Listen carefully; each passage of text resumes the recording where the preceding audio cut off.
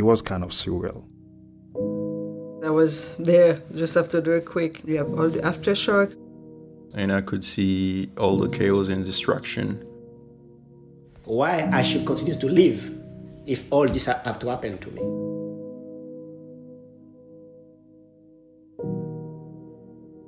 Welcome. I'm Leslie Friday. I want to thank you for listening to Voices of Haiti, the first official Partners in Health podcast. Before we start, let me explain a few things about Partners in Health, or PIH for short. Partners in Health is a nonprofit social justice organization striving to make healthcare a human right for all people, starting with those who need it most. We work with communities and those governing communities to do this. PIH works in 11 countries, but Haiti is where it all started more than 30 years ago. Zami La Santé, as Partners in Health is known in Haiti, grew out of a single clinic in Cange and now supports 15 hospitals and health centers across the Central Plateau and Lower Artibonite. Zami La Santé local staff, including our doctors, nurses, and community health workers, serve a population of 3.9 million people. Yes, you heard that correctly, local staff. That's one of the things that makes us different.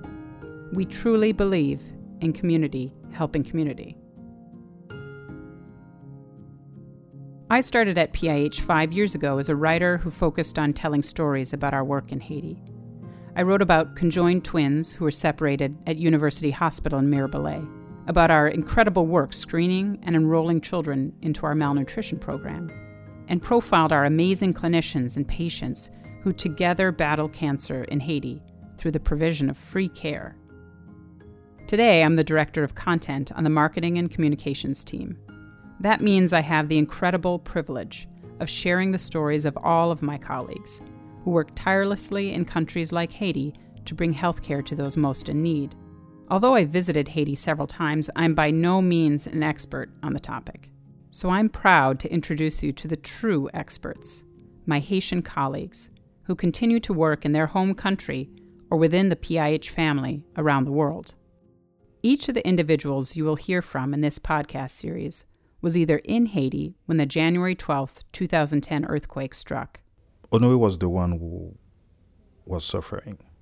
He was the one who had breaking leg, breaking hand, arms. He was the one who lost his partners. But he was the one who kept telling us, oh, we have hope. We need to keep pushing. Or traveled there to help with emergency response. At least every single person in that country lost a family member. They are doctors and nurses, administrators and medical students. But they are also sons and daughters, neighbors and nephews, mothers and fathers, of those who died or were injured that day. No one among them left unscarred from the earthquake. And how could they? 300,000 people died. More than 2 million people were displaced.